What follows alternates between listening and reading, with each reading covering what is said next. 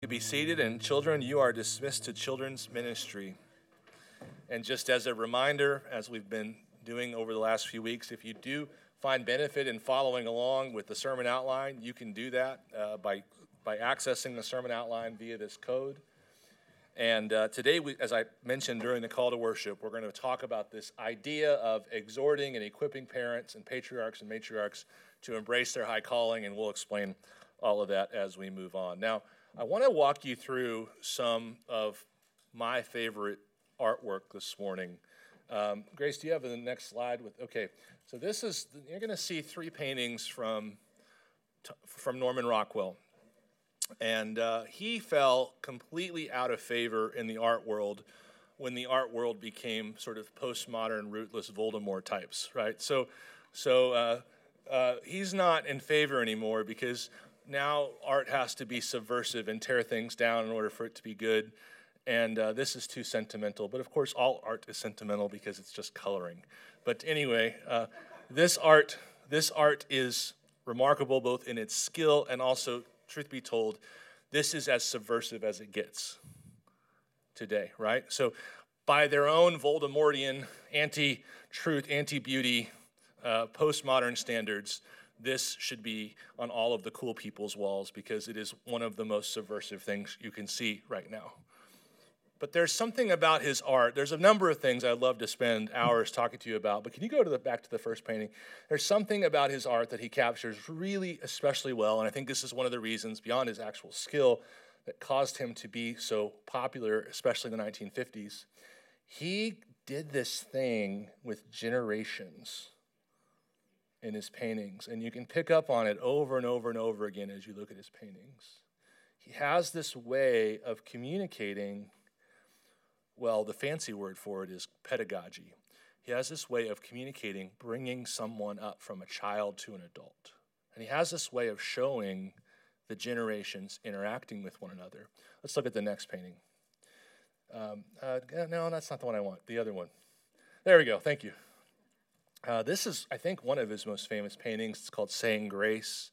It was very common as a child in the 70s to see this on people's walls. It was a very popular painting in the 70s. It should be popular again. Ironically, if I'm not mistaken, George Lucas actually owns this painting. But you've got here both the issues of faith, but you've also got this very obvious generational thing going on here. That theme of one generation to the next is very common in Rockwell's paintings. If you look at the background of that painting, you'll see an industrial scene. This is a hard place. And these are hard people in this diner. And the diner is so crowded that they have to share a table. Like this, they don't get their own table. But you can see, for instance, the young boy's hat is on his grandmother's sewing bag there, right beneath the grandmother next to her umbrella, because that's what boys do. They take their hats off when they pray, but her hat is on so there's all of this encoding going on in this. And then you've got these two young men, and they're not painted out to be derelicts. They're obviously on the rougher side, but they're just observing this sacred moment in this rough diner, looks like to me somewhere on the East Coast, which was where Rockwell was from. And then the next one is one of my favorites, and it's called Leaving Family Ties or something like that. Grace, if you can find that one. No, go back to there. This one is, I think, it's just deeply profound. You've got this young boy, and he's on his way to college. You can see his case there, and it says State U, generic. And he's got this white suit on that's just ready to be stained with disappointment and hardship. It's no joke. And you can see in his face, they're at a train station. You can tell this is out west, too. The background, there's the desert, and then the train station's so rural and disconnected that they can just pull their car right up to the rail, and the train's going to stop for them there. So it's a very rural setting, and this is a hard man. He's got his cowboy hat. He's holding his son's fancy hat above his cowboy hat, and that's the imagery of one generation to the next, and the dad's taking care of both hats. Dad's also got a match in his hand and a cigarette hanging out of his mouth. Look at that man. He is that man's father, but he looks like that man's grandfather. Why? Because he's sacrificed his life to get this kid down the road on this train, right? And it's sort of this question of, well, how will that go? Is the life down the road on the train better than the life he's leaving? I mean, it certainly looks like it will be an easier life, but how will this go? And so that's one of the things going on with Rockwell that I think we're going to see this artist become better, more popular again as we continue our slow crawl into darkness as a culture. This is good, true, and beautiful. And one of the basic things going on in Rockwell that attracts people is that this idea of generational transfer is actually extremely dicey. It's extremely tentative. If you read the Bible well, you will see that over and over and over again. The idea is clear. We pass truth down. We pass God's word down from generation to generation. And that's the idea, and that's the aim, and that's the goal. But you would be foolish to think that that is a layup. It is not a layup. It is exceedingly questionable. It's tentative. And it's tentative among many reasons because what human beings do in their nature is pass down sin. And that's actually what Greg talked about last week. By our nature, we're not passing down righteousness. We're passing down sin. So that's one issue. And the other issue is extremely pronounced in this whole question is that you need two parties to participate in order for this to work. You need the son to do what his dad says, and you need the dad to tell his son what to do. And both of those are by no means obvious. Now, so that's what we're going to talk about today, but I don't want you to get overly hung up. If you're a parent of a young child, like you just sit in like this sermon is easy for you. This is a simple, straight application for you. But if you are not a parent of a young child, then you need to use your, hopefully, more developed, more mature imagination and brain to understand that this is definitely for you. Because parenthood is not, in the Bible, ever restricted to a literal biological thing we call God our Father. And so when we talk about parenting, we also mean something that might be more useful to some of us. That's just terms of thinking in terms of patriarchs and matriarchs. And that is very important in the Bible. You know, we've got these Rockwell paintings, but we've also got this Rockwell passage. The heart of this passage in Proverbs 4, 3 through 4. Hear, O sons, a father's instruction, and be attentive that you may gain insight. For I give you good precepts. Do not forsake my teaching. When I was a son with my father, tender, the only one in the sight of my mother, he taught me and said to me, let your heart hold fast my words, keep my commandments and live. And that's as Rockwell as it gets in the Bible. When I was a son with my father, tender, the only one in the sight of my mother, he taught me and said, let your heart hold fast my words and keep my commands and live. And so we're going to be talking about how to do that and why it should be done, but it is certainly not restricted to people with kids in the home. As I'll show you, this is simply the way of life for all Christians, and this is why the title of the message is, By Now You Should Be Teachers.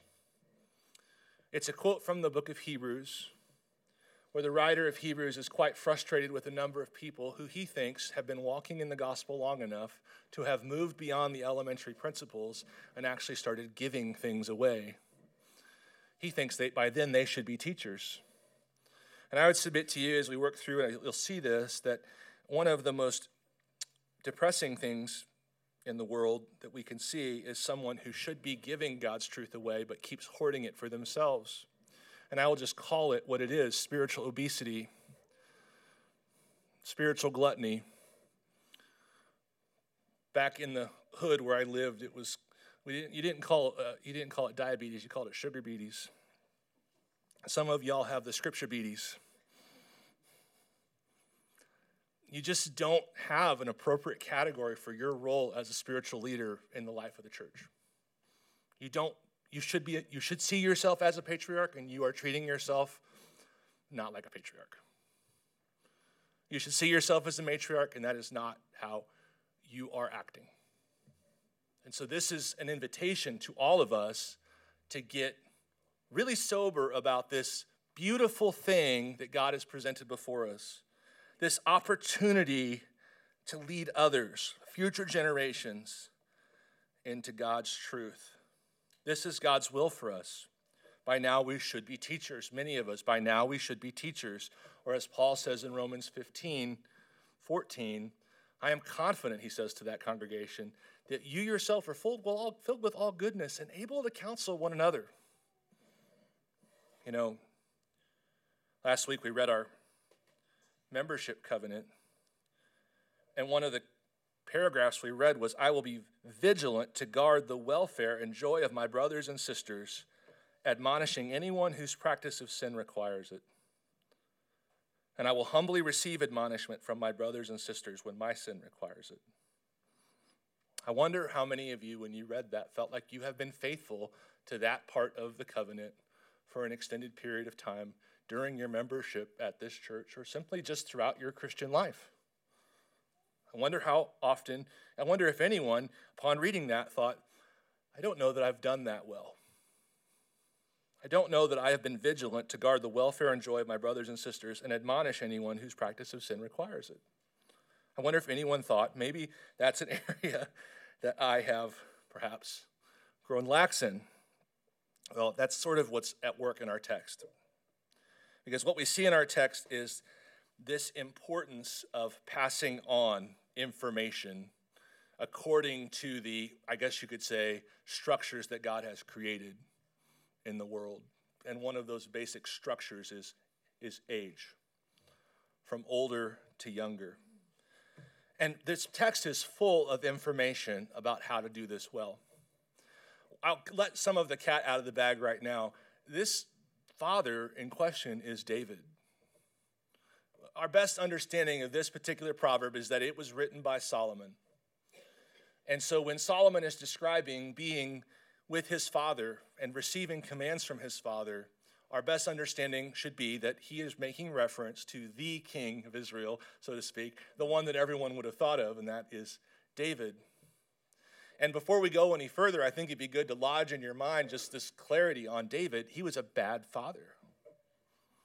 And he was a bad father not because he was evil or bossy or authoritarian. He was a bad father because he was passive. And there's one exception to his passivity, and it's this son named Solomon, who this text records he was faithful. And by the way, other scriptures as well record he was faithful to teach and raise up.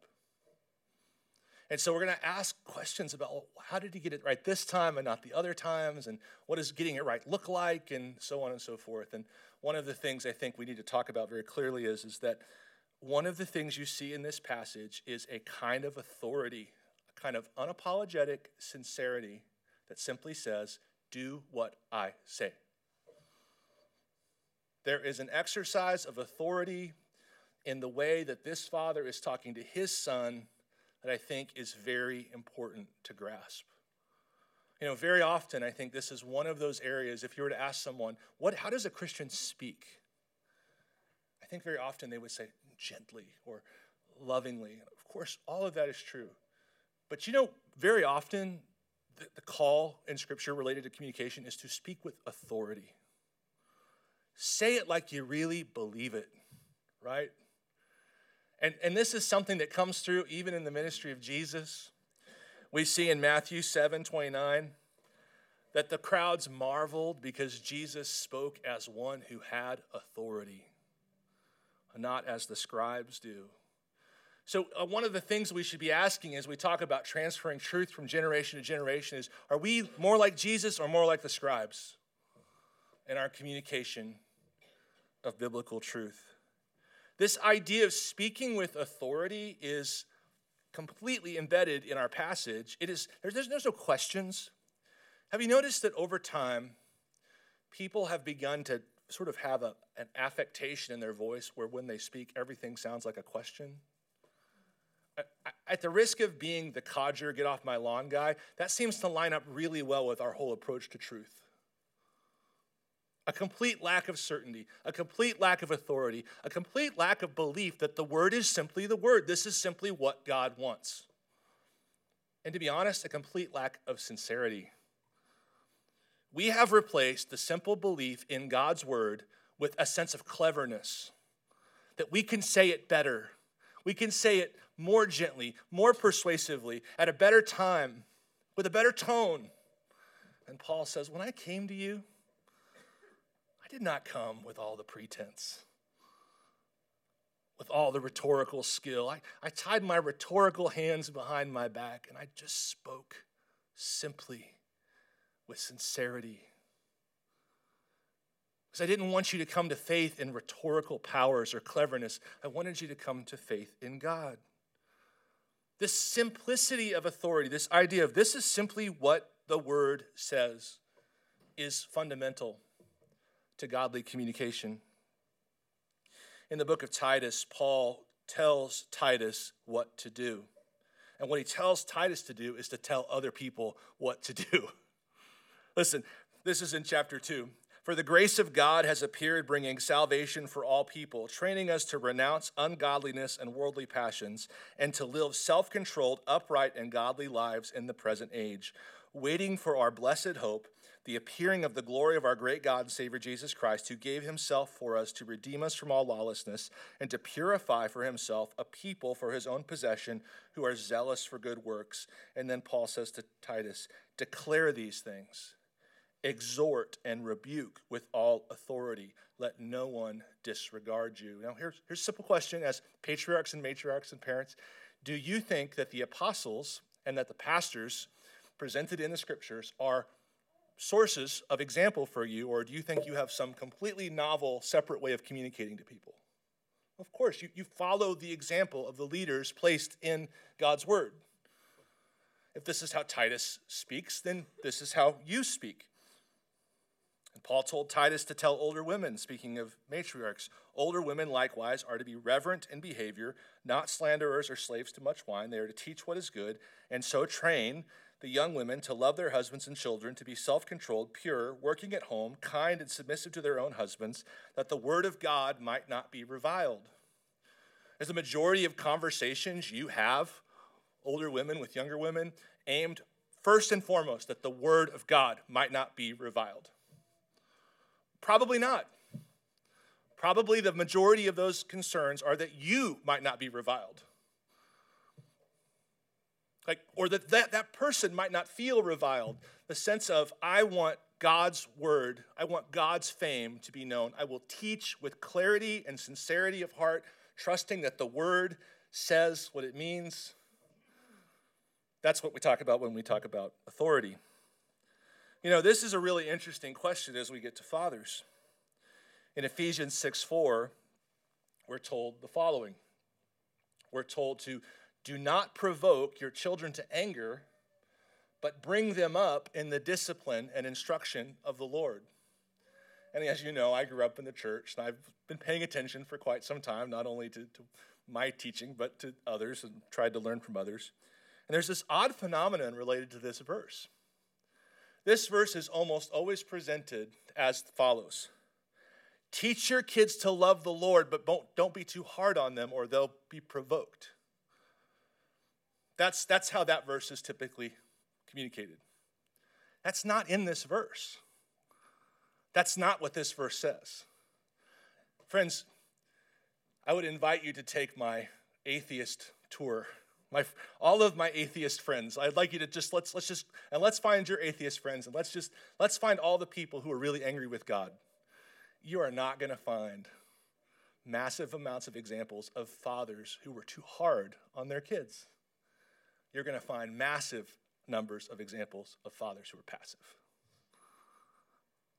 Just straight up, what this verse can mean, just as much as anything else it can mean, is that you being passive and not raising your children up in the discipline and instruction of the Lord can provoke them to wrath. You being absent as a spiritual leader could be the thing that provokes your children to wrath. And I would just tell you personally, I see that. I see that over and over again.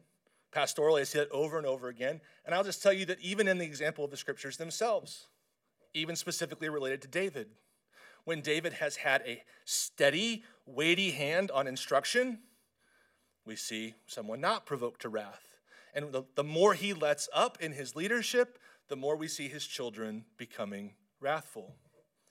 Why would we, just as a quick example or a quick question, why would we get this verse so wrong? Why would we think that this is about hitting this sweet spot of leadership, of this Goldilocks zone of neither being too hard or too soft? Because, and I will be clear, my generation and generation before have massive problems with authority. And everything is seen through that lens. There is no simple, truth-believing declaration of this is true, let's obey.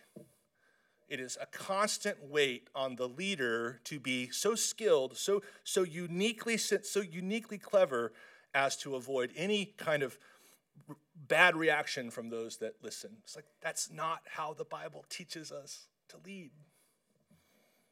The Bible teaches us to lead with sincerity, being open and clear and truthful. And this authority is just obvious in the text. I don't hear any question marks in this. Let me read it to you, see if you hear any question marks. Hear, O sons, a father's instruction, and be attentive, that you may gain insight. For I give you good precepts. Do not forsake my teaching. When I was a son with my father, tender, the only one on the side of my mother, he taught me and said to me, let your heart hold fast my words, keep my commandments, and live. That just seems extremely clear to me.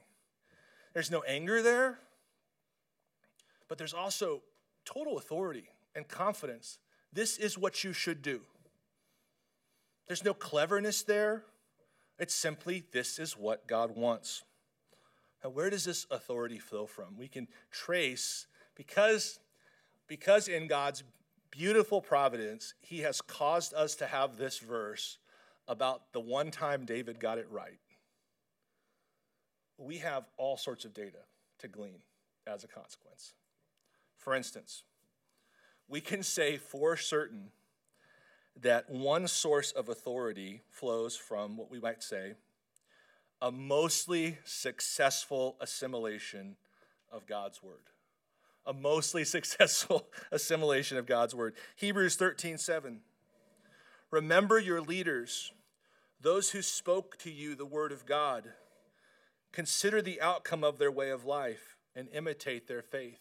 One place authority comes from is to be able to say, as for me, so far as I can see, I have attempted to obey God's word.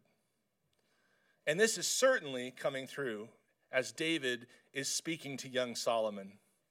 I have tried to assimilate God's word. You know, a lot of pastors, I just got back from the pastors' conference, and a lot of pastors these days are feeling like Santa Claus. They're old, fat, and nobody believes in them. It's like, that's probably a mistake.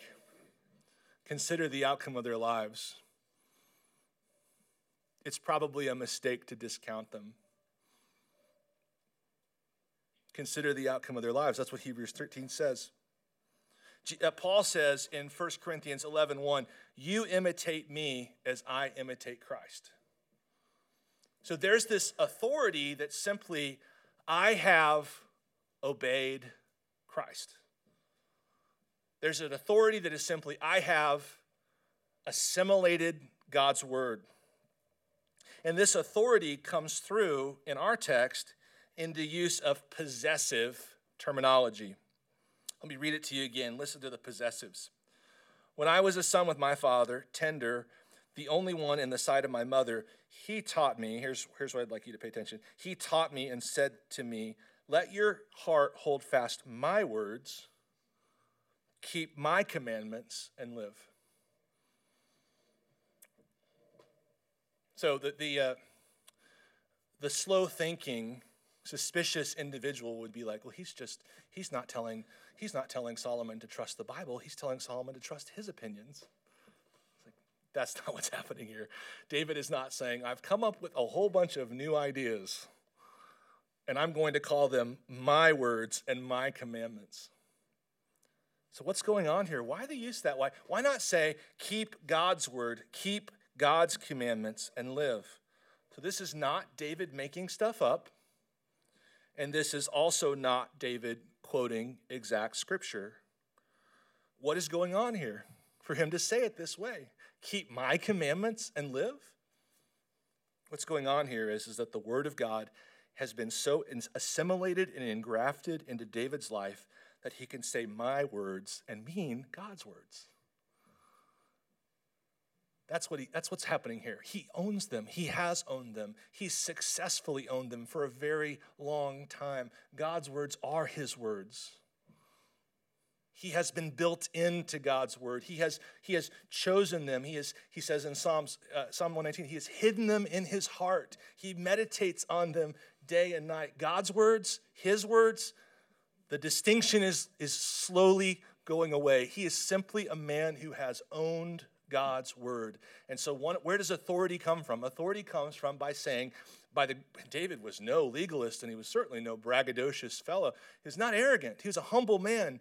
And he would say, how was it that I was able to obey his words? It's like grace, God's care and kindness to me. But nonetheless, one place authority comes from is to be able to say, I have obeyed.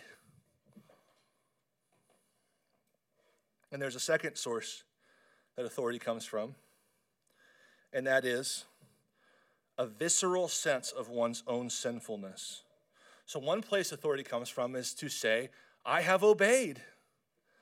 And another place authority comes from is, I have occasionally disobeyed. It was terrible. This is what I meant in my prayer. I'm highly concerned that over time we say grace and forgiveness and sin. We have no specific sins in mind and therefore have no specific grace in mind. It is merely an abstraction. It is religious language we use. We ourselves are not currently aware of significant sins that need to be pardoned. We ourselves are not currently aware of the significant grace that has been given to us to pardon those sins. And so where does the authority come from? To speak with authority. It comes on the one hand from saying, I believe God's word and I've obeyed it. And then there's another piece of the authority, and that is, and sometimes I haven't. And oh my goodness, how difficult, how terrible, how much I've needed grace. At the beginning of this, if I said, hey, I think if you're my age or older, you need to be a patriarch or matriarch. Sorry, no exceptions. You might have been tempted to think, I have too many sins. It's like, you're just the gal or guy I'm looking for. You're just the gal or guy God is looking for. Let me explain what's going on in this text. It's pretty remarkable. Why did David, who is on balance throughout all of his other parenting scenes we see in the Bible, a very passive parent, why did he do what he did with Solomon that Solomon describes here? How many of you know who Solomon's mother was? It was Bathsheba. And so every time David would look at Solomon, he would see his mom and his sin and a scandal that resulted in the death of Solomon's older brother as an infant. David's sin, in case you're not aware, is that he was guilty of adultery with Bathsheba, fraud, defrauding her husband, and eventually having him murdered. And when Solomon says in our verse, I was the only child in the side of my mother, it's not because he was the firstborn child.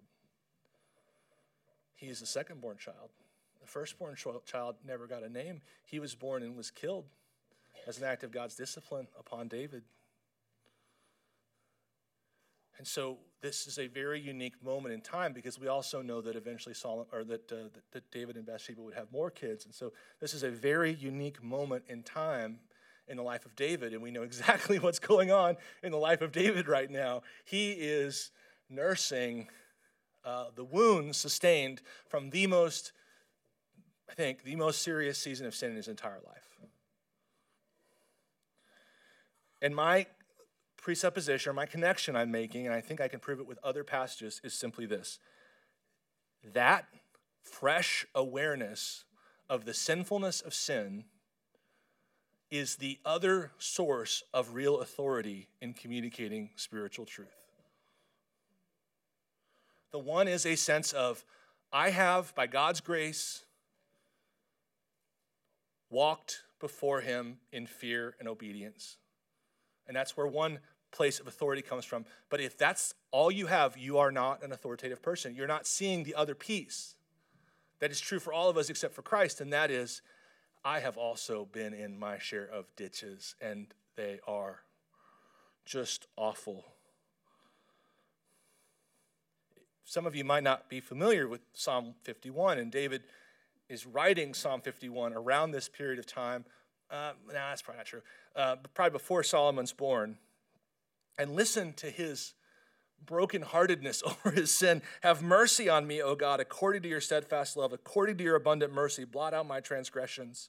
Wash me thoroughly from my iniquity and cleanse me from my sin. For I know my transgressions, and my sin is ever before me. Against you, you only have I sinned and done what is evil in your sight, so that you may be justified in your words and blameless in your judgments. And what I want to suggest is that if you don't know that backstory, you don't hear Proverbs 4:4 in the proper tone. Proverbs 4:4 is David saying, keep my commandments and live. Where does authority come from? As matriarchs and patriarchs and parents, where does our authority come from? It comes from two places. One, I have and am seeking to obey God's word. Two, I've really made a mess of things a time or two. When you can see both of those, you should be a parent, a patriarch, a matriarch. This is when it is time. When you can speak out of both of those categories, you should be a teacher. You should be transmitting God's truth to the next generation, and you should do it with the kind of authority you see coming from Christ and from Paul and from Titus and so on and so forth. This necessity of actually seeing your own sin, it doesn't have to be a sin you committed yesterday. And I'm going to show you why that is in a moment. But it has to be clear to you. It has to be clear, viscerally clear, not abstract, viscerally clear. And let me show you what I'm seeing in Scripture. So Psalm 51 starts out. David looks like he is basically just in pure despair, which is not uncommon for David's Psalms to begin with. And then there's got to be some pivot out of this just wallowing into productivity. Like what is going to happen as a consequence of this? And this is a common theme in David's Psalms. He pivots into something useful and productive. And so at the beginning, as I read, he is just so consumed with his guilt, with the darkness, and how quickly it came upon him, by the way. This is why you can speak with authority to people. You say, don't get off the path. Because before you know it, there are no rumble strips on this one. You'll just go from fine to cliff. David's processing all of this, and then toward the middle to end of the psalm, he cries out to the Lord, beginning in verse 9, hide your face from my sins and blot out all my iniquities. Create in me a clean heart, O God, and renew a right spirit within me. Cast me not away from your presence, and take not your Holy Spirit from me. Why? He says, restore to me the joy of your salvation and uphold me with a willing spirit. What's the thing that happens when someone is that in touch with their own wickedness? Verse 13, then I will teach transgressors your ways, and sinners will return to you. This is what happens when you speak out of the authority. I call it the burned hand. Imagine if you could like just, if the proof of your own stupidity and sinfulness was just like, the stove was hot. By the way, let's make you 40, okay? You're 40 years old. People kept telling you the stove's hot, and you just didn't believe them, and you touched the stove. And so you have scars on your hand, the electric kind, right? Imagine being able to say to anyone questioning stove hotness or the capacity of humans to be stupid, imagine just being able to say, look, This is what leadership is. Leadership is almost, I would say this, like it's the blessed hand. Look, I've walked with God, and look, he's filled my life full of goodness, and I'm so grateful for that. And then to say, also, sometimes I haven't. And if you can live there, you need to be a leader. You need to be a matriarch, you need to be a patriarch, you need to be a parent. If you can do these two things, this is it. This is all we have as human beings. This is how we transmit good news of God into the next generation. It's with a blessed hand and a burnt hand. And Paul, I think you guys are with me, but just really quickly, this same pattern shows up in Paul.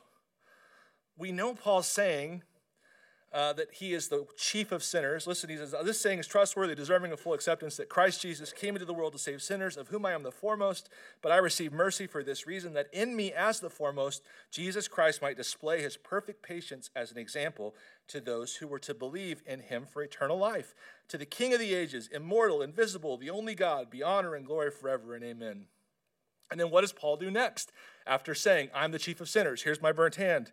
He says, Timothy, here's what I want you to do. Where does his authority come from? It comes from these two things. And he immediately pivots and he says, this charge I entrust to you, Timothy, my child, in accordance with the prophecies previously made about you, that by them you may wage the good warfare, holding faith and a good conscience. By rejecting this, some have made shipwreck of their faith. Among them are Hymenaeus and Alexander, whom I have handed over to Satan, that they may learn not how to blaspheme. And so this blessed hand, burnt hand method of leadership is gospel leadership, and I believe that leadership has been mostly manipulative in the church for most of your likely to be for most of us, most of our experience has been with leaders who have been far less sincere, far less open, far less frank, and far more manipulative. And so you hear someone just say, do it, and here's 2 reasons why. And it feels off-putting. It's not. It's the way. It's with open and sincere frankness and belief in God's word. And yes, it is far easier to think of a bunch of manipulative ways to communicate things. But then one day we die and we stand before God and he's like, why didn't you just trust me? My word is living and active. All right, so let's talk about just some general application as we sweep up sort of other pieces of this text. There's this phrase I used earlier. It's called pedagogy. It's just sort of like a theory of education. Some of you are teachers, and I know you know this phrase. And I think the one thing I would want you all to know, especially parents, is that the Bible has a theory of education. So when you enroll your kids in another school, just understand the Bible has already provided a theory of education. If you are enrolling them in a school where there is an alternative theory of education happening, you've got issues. And there are people that can talk more intelligently about this than me. But this is something you should be aware of. And there are some factors in the biblical pedagogy, and one of them is repetition. What you'll see over and over again is like, how do I transmit truth? The thing I want you to hear above everything else is with the authority of the blessed hand and the authority of the burnt hand. But now we get into some more details, and one of them is say it a lot, over and over and over and over again. And you can just read this proverb and see the repetition. The second one is what I might call receptivity, and that is to begin at an early age. By tracing the timeline that we've done already, we can see how old Solomon was, and the answer is he was really young. And then we can say continue into adulthood. What David did for Solomon, his whole life, not simply in his childhood, but even as a young man, was to give him frank, direct counsel to obey God and trust him. And so our kids don't age out of receiving frank, direct counsel to obey God. And the final thing is related to just pedagogy is what we would call the good, the true, and the beautiful. Look at this passage and understand this is good, this is true, this is beautiful. Because there will be times when you think this is authoritative, this is mean, this is so on and so forth, and don't believe it. Without getting into all of it now, postmodernism has been driven primarily by one thing they call a problem, and that's called the problem of reproduction. It's within Marxist philosophy, and it's this problem they have over and over again, and that is that faithful parents tend to produce faithful children. And so they have been spinning for decades efforts to make you feel guilty about doing this God's way. And so this is one of those moments where I just want to just hit pause and say, if you're engaged in biblical pedagogy, if you're engaged in this Rockwellism type stuff, praise God. Don't let the little goblins of postmodernism, of Rousseau and Marx whisper in your ears and get you to doubt yourself. Nope, you're doing it the right way. God will bless you. Have faith in God's word and tell them to shut up. You are not more clever than God. Do it God's way. And now I want to talk about motivations. First of all, one of the obvious motivations is love. And you see it throughout the passage. David wants the best for his son, and Solomon wants the best for his son. And so he says, keep my commandments and live. And he says in verse 8, if you prize wisdom highly, she will exalt you, and she will honor you if you embrace her. She will place on your head a graceful garland. She will bestow on you a beautiful crown. It's clear that the motivation here is, I just want you to do well. I just want you to live. I just want you to live well.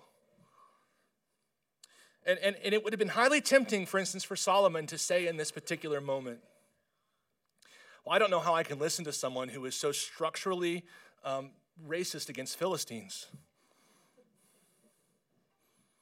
And there's no wisdom in that. And he had a lot more closer to home things he could have pointed out, right? Yeah, why don't you tell mom about walking in wisdom and not falling off the path, Dad? And there's no wisdom in that way of thinking. And also, there's a sense of urgency in our love for our kids, or not just for our kids, but for other generations. Here's a basic thing you need to remember. If you take a day off from doing this, you can be assured that evil will not. Proverbs 14 through 16. Do not enter the path of the wicked, and do not walk in the way of the evil. Avoid it. Do not go on it. Turn away from it. Pass on, for they cannot sleep unless they have done wrong. They are robbed of sleep unless they have made someone stumble. So while you are taking a break from your pedagogical, patriarchal, matriarchal parenting duties, evil is pacing the floor looking for another opportunity to make those people that you love stumble. Another one is just to be obedient. Every phase of life has its own unique callings and opportunities and ministries, and if you've gotten to the place where you should be a teacher, it's just what you should be. Enough with all the excuses. He's able to say, Solomon, in verse 11, I have taught you the way of wisdom to his sons. Think about that. He's able to say to his sons, I have taught you the way of wisdom. I have led you in the path of uprightness. This reminds me of Paul to the Ephesian elders in Acts 20. I did not hold back. I declared to you the whole counsel of God's word. I think the day is coming when the Lord will show us all things as they are, and we will see that millions of church members in my age and older in particular were massively neglectful of telling each other and others the truth. And I believe that I could turn off Fox News. I turn it on, turn it off, and say, I know exactly why our culture is the way it is. This is the consequence of at least 2 generations of Christians who refuse to tell each other the truth. This is why we are where we are. But the main motivation isn't culture wars or even loving the other person or even just wanting to do the right thing because it's probably time I step up. The main motivation is to praise the Lord. There, as I said at the beginning of this, the generational transfer of godliness is a beautiful thing that highly exalts the Lord, and it screams against all of the dubious extinction claims that have gone forth forever. That the next generation won't believe, and the next generation won't believe, and the next generation won't believe. And God is gloriously praised when it's like, nope, they did. Nope, they did. Nope, they did. And so on and so forth. One of the main things I would really strongly encourage us as parents, patriarchs and matriarchs to look at is to avoid what I might call Rockwellism. And that is to think of our family cohesion and family togetherness as so precious that we're willing to withhold the truth to keep it intact. If you have someone in your life that you can't tell the truth, you need to think long and hard about what the word enabling means. I'm not saying guns blazing. I'm saying spirit, wisdom, and so forth. But I am saying your family cohesiveness should not come at the expense of truth. Your family unity, your unity with your friends should not come at the expense of truth. Jesus says in Luke 14:26, if anyone comes to me and does not hate his own mother and father and wife and children and brothers and sisters, yes, and even his own life, he cannot be my disciple. And it doesn't mean that you walk around with seething anger towards your parents. Some of you need no help in that. It simply means that your love for Jesus should be so remarkably bright, hard, and strong that, in comparison, you are willing to let go of anything that would keep you from walking faithfully in the ministry God has set before you. I'll wrap up with Psalm 145. I will extol you, my God and King, and bless your name forever and ever. Every day I will bless you and praise your name forever and ever. Great is the Lord and greatly to be praised. His greatness is unsearchable. One generation shall commend your works to another and shall declare your mighty acts. This table set before us is an intergenerational table. Angela and I have great joy in watching kids navigate this.